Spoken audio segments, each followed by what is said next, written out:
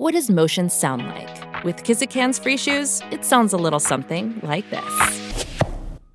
Experience the magic of motion. Get a free pair of socks with your first order at kizik.com/socks.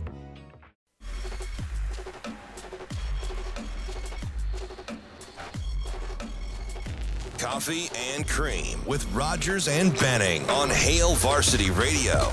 Here is the sports editor for the Omaha World Herald, Sam McEwen. That's fine. Sam McEwen. We're gonna throw the ball, and you just stand back there and throw it where you want to go. And that kind of thing. Sam McEwen. Are you guys going? Sure. Now, Sam McEwen. Having some fun this morning on Coffee and Cream here on Hail Varsity Radio, powered by Currency. Damon Benning, Andrew Rogers, 590 ESPN Omaha, 1480 ESPN Lincoln, live on Twitter, live on YouTube. Happy to have you with us, and happy to have Sam McEwen with us now on the show. He's the sports editor and Nebraska columnist for the Omaha World Herald and Husker Extra. Sam, good morning. What's up, Sam? We got him. Good morning, guys. Oh, there he is. Yeah, I don't know exactly what happened there. Hey, he heard his intro and he was just in wow. Well, he might still be traumatized from school drop-off. Have we done that yet, Sam, or where are we at with that? Yeah, we're done. We're done with it. We got it done early today. I said the guys are calling me at 8 o'clock. I got to get this done, Mary. So let's go. What's that? Oh, Sam. Hey, we were just, as a follow-up to our last segment, we were talking about some Nebraska visitors and then competition that's now led within the program. And I had tossed something DB's way about how Matt Rule seems to gravitate to the comeback just when he went to Temple and then he went to Baylor and then he comes to Nebraska. Not only was that a comeback for him, but for the program. And even with certain players, with Xavier Betts, IGC, now Eric Gilbert. Do you see that being a trend for Matt Rule too? Yeah, absolutely. I think he, he's drawn to a kind of a resurrection project. I think he may struggle to take over a situation where it's already all kind of set and done. Like if Kirby Smart were to leave Georgia and go to the NFL, Rule may not necessarily love going to a program that's already made. Maybe I'm wrong about that, but I think he likes the idea of turning something around. Something's going in the wrong direction, and he wants to take it in the right direction. And there's a lot to do at Nebraska in that regard, And yeah, they are taking a little bit of a chance on Gilbert, sure. He's pretty talented, so if you can get him going, then he's probably going to be the player on the field, which is helpful. But yeah, I think he's drawn to that. He's drawn to that kind of comeback mentality, and that's certainly what Nebraska is. This is the toughest of the three head coaching jobs he's had in college. It was interesting. I was listening to some Hassan Reddick bites from this past weekend, and he was talking about his journey. It automatically, of course, made me think of Coach Rule because I know that relationship. I think of Robbie Anderson. I think of recruiting to Temple. I think of having to toe the line in Waco. How much of this do you think gives you confidence because he's already put parameters in place before with a track record to get the desired discipline that they need to be successful on the field? Well, I think it gives you some confidence, yes. I think the challenge he's going to have at Nebraska that I don't know that I know he didn't have. I doubt he had at Temple. And I doubt he actually had at Baylor, too, is this sense of, whether the team wins or not, you're kind of a superstar. And I kind of wrote a little bit about that today in my rewind about how the program makes $97 million. And they did that in a year when they went 3-9, and the salary streak was almost to expire. So, the challenge that Rule has is getting the team to embrace an internal standard that has nothing to do with sort of outside affirmation in the off season, which almost always happens, and then in the season criticism. And then what I've found, in recent or historically with Nebraska in the last 10 years or so, is that criticism is over ingested, and then that becomes part of the narrative that people don't appreciate us and nobody but us, and then that's not a helpful impulse either. So Rhule has to try to change some of the wiring there, and that to me is going to be a challenge. I think Scott struggled to do that. I think what Scott wanted was, and you know more about this than I do, is ideally Scott Frost wanted a team that was sort of loose and tough and didn't give a crap and and just kind of played fast and shut out all the outside noise. Well, for one thing, I think Frost had a hard time shutting out the outside noise, and I think the players did too, both in praise and criticism. So I think what Rhule's got to get these guys is to a place where they're not worried about what the outside noise is. Sam, something was interesting to me. I can't remember who tweeted it out. Somebody from the staff was talking about congratulations. It might have been Coach Foley. I'm not sure. To the competition week and the team that was awarded the point and hoping to carry it into next week. Man, and I remember a conversation with a guy that I had on the previous staff about how they wanted to incorporate competition into everything. And it has to be more than just Competition Tuesday, that guys bring their own juice. And I'm like, in my head, I remember thinking, well, if it's more than just about Competition Tuesday, why don't we make the competitions more than just Tuesday, right? That was like my conventional wisdom. But I didn't know enough to know if they weren't competing on a daily basis. How much of, when you're building that culture from the onset, that it is a daily thing for those guys to fall back on, because for all intents and purposes, you hope that they won't know any better than to compete on a daily basis. Yeah, I think that's a really good point. I think Nebraska's football team at least was competitive a lot in recent years. They didn't quit per se.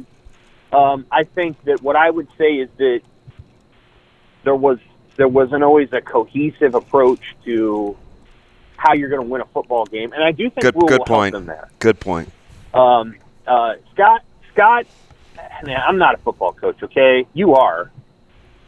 I think Scott's got a lot to learn about that. I mean, there were things that would happen within the context of games that I don't think Matt Rhule's going to make the same mistakes. There were decisions that Frost would make, or the idea that you win a coin toss and then you want to run your team out there and try to score right away, and then it doesn't work, and then you're behind, He didn't. I don't know that he always knew how to win games in the Big Ten. I think Rhule will be better there, but they were competitive. I think, just speaking broadly, I think the competitiveness ethos is not just trying hard and not caring a lot, but preparing for how you're going to do it. So having a good plan, having a good outlook on how you're going to do that, and what resilience looks like. Now, I think Nebraska was pretty resilient at times under Frost. They didn't quit in a lot of their games. They did under Riley. So, I think they had some qualities, but I think the preparation piece, I think Nebraska often struggled under Frost to figure out how they were going to go about winning a game. And oftentimes this led to very close games that maybe shouldn't have been, or it led to hideous first quarters that they were never able to get out of. And I think that's an area where Matt Rhule is going to change, some of the things they do.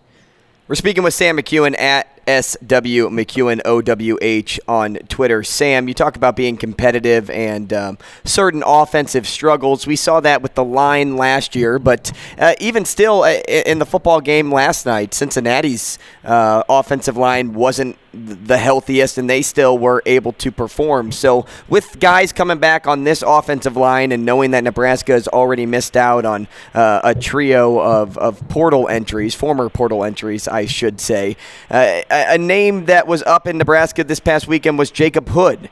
And if that could be a guy that gets added, what What do you think is best case for Nebraska right now? Is it, finding a guy like Hood and adding to that offensive line and taking a guy over from a program that just won a national championship? Or is it, just continuing to work what you got? Well, I think they wouldn't have brought Jacob up if they hadn't thought they needed another body. Mm-hmm. They have lost some offensive linemen in the transfer portal. And also, I think there's at least one and maybe two that are just not going to play anymore. Matt Rule wants to have a big offensive line and wants to lean on teams. I'm not sure the guy they brought up is a tackle. He's pretty big, and he's not. I wouldn't describe his movement skills as great. So I don't know. Maybe they will put him at tackle. He's one of the few transfers they're adding where I think there's an understanding that it could be multiple years before you see him contribute on the field. I don't think he's going to be like a starter next year or anything. So I do think there's a very good chance that he joins the team and becomes a reserve. And if we're going to have this system where you can add as many scholarship players a year and the transfer portal exists, I think you're going to see teams like Nebraska add a lot of guys every single year and play the numbers game and just basically say, hey, we're going to add 35. It guarantees you a spot on this year's team. It doesn't guarantee you a spot on next year's team, and you're going to have to battle for your position until you become a starter. And I think that's maybe a bottom line, tough-minded way of looking at it, but I think that's where Nebraska's going. It's gonna be a competitive spring, and there's gonna be some guys who leave the program because they don't have a spot in the roster. It's eerily that's where I think it's going. Eerily similar, except they had bigger numbers to use until it got trimmed down. But it's once upon a time it seemed like Nebraska would sign 25, and you're like, how are they signing 25 guys every year? Now this year he signs 20 some odd guys, and he's adding 8-9 from the portal. I kind of like the fact, Sam, that I don't think any good chefs can cook without knowing how to trim fat. That's a good point. Yeah, well, they're going to learn, I think, pretty quickly. Every addition, I think, probably has a spot on next year's team. I don't know that they have a spot after that. And there's some guys that have returned to the program who, may want to stay in the program, but may find that they're fourth or fifth string, and their the writing is on the wall. And I think you're going to see a little bit of that with walk-ons too. How advantageous, Sam, do you think it is that the new coaches get the 10 scholarships where you can keep guys on scholarship but they're not playing football, where that can buy you some, well, you don't have to go home, but you just can't play football? You have to retire. Yeah. Yeah. I think that's good. There's some kids that clearly their future is in something else. It's not going to be in professional football, whether that's at the NFL or CFL or XFL level. And that's an opportunity for those guys to pursue that without losing, their status as academically or as a scholarship athlete. Yeah, you got to do that sometimes. It's just interesting, right? Because with only 13 real seniors that can exhaust eligibility, one of them's Marco Ortiz. He's got a long snap. Two are Braxton Clark and Tyreek Johnson. We haven't seen Tyreek Johnson since I don't know when. One, Hunter Anthony, Stephon Wynn Jr., some of those guys, Sam, for as young as Nebraska is in some key spots, they appear to be old in the middle.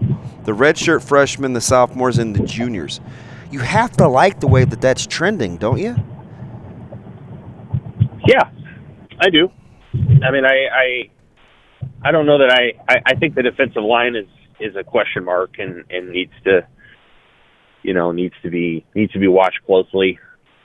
I'm not really of the thought that it's just going to be a plug and play on defense. I think when you change your scheme and the Big Ten offenses last year were historically bad.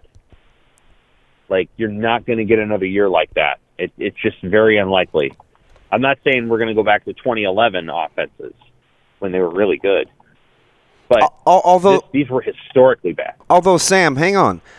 Could I make the case that Wisconsin and Illinois and potentially Northwestern, I agree with you.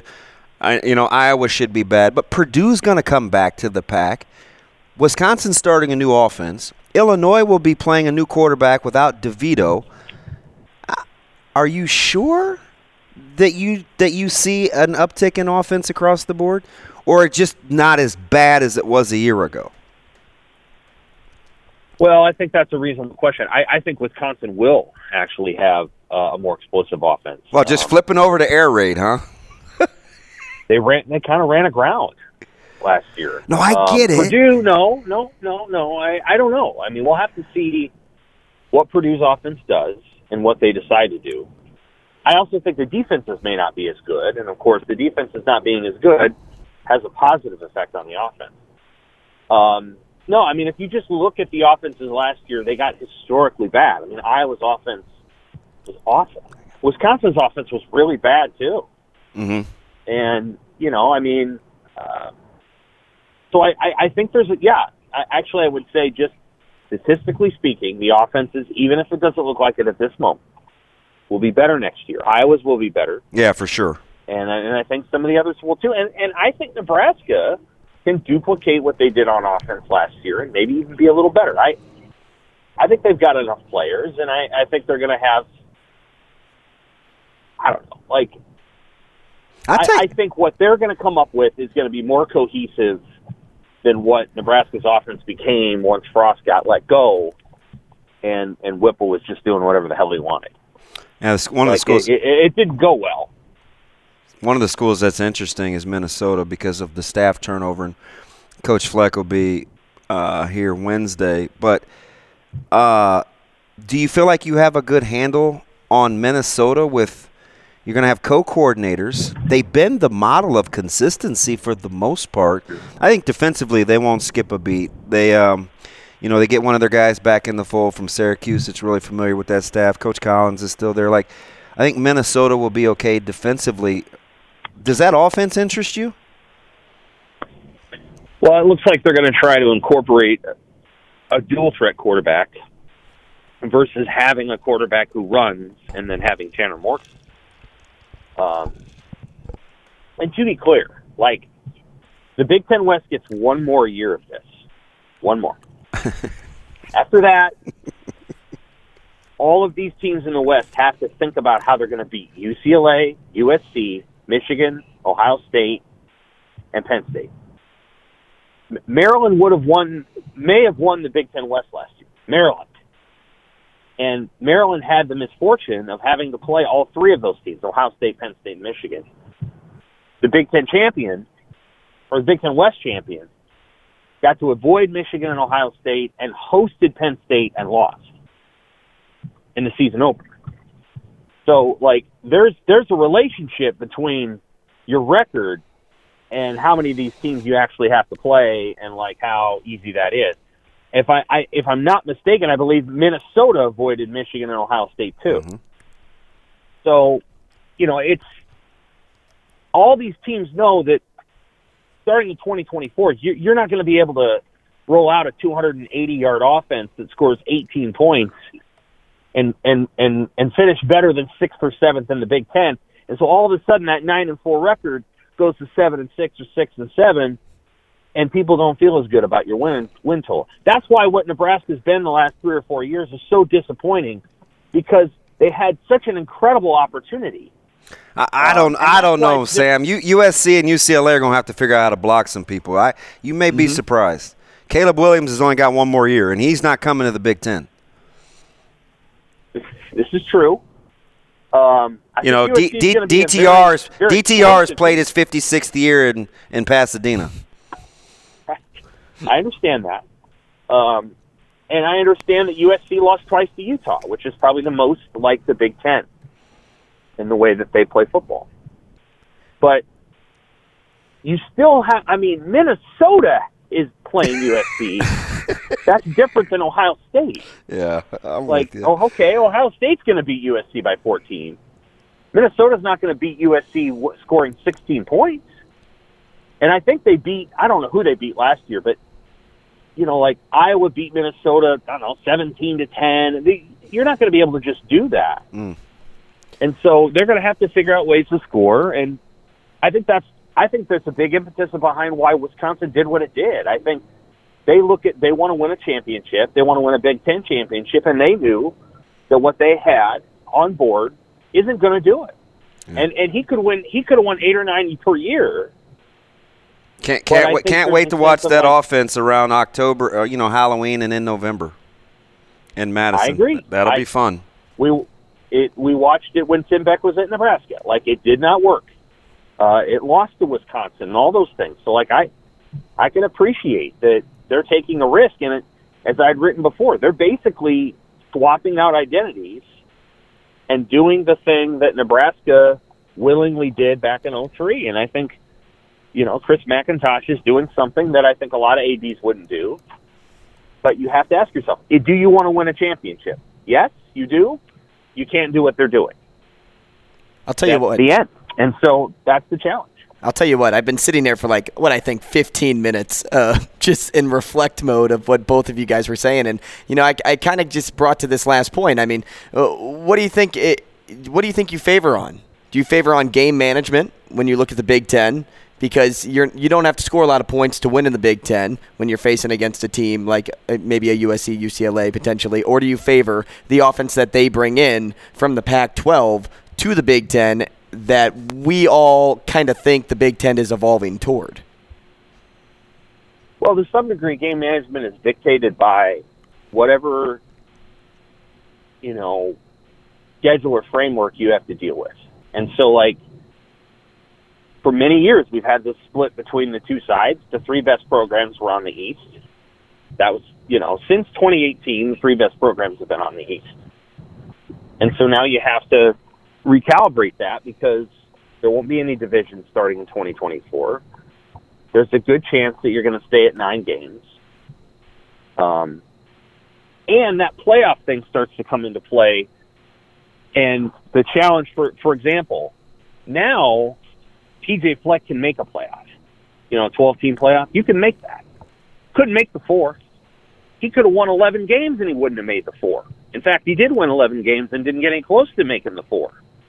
Now that you can make the 12, you have to think about how you schedule, because now that these committee members have an opportunity to reward or punish teams for how they schedule in the non-conference, TJ Fleck's going to have to look into a mirror and ask himself if New Mexico State and Valdosta State and South Dakota State are the 3 teams that he really wants to play. It was very helpful for him when he wanted to win football games. But to make the playoff, you may have to do something a little harder than that. And so, there's all the ways that you kind of look at, here's what you have to deal with. Here are the teams you have to play. And your management of a game is dictated to some degree by that. Let me add this, that I think there are often teams that don't do a very good job of trying to win the football game in front of them because they're set on doing things that are, endemic to their identity. So a fast-tempo team who's playing Ohio State shouldn't go fast. They're going to lose. Or do you want to win the game, or do you want to prove a point? And that's why I think that's one of the. Or there's teams that won't run the triple option because it's not cool. Do you want to be cool, or do you want to win 7 games? Fair point. A lot of coaches don't want to win 7 games. They want to do it their way, and if they fail, then they can go get an offensive coordinator job at a cool school. That's how people are. Sam, you're the best, man. We appreciate it. Take care. Sam. All right. Kerry Miller's next.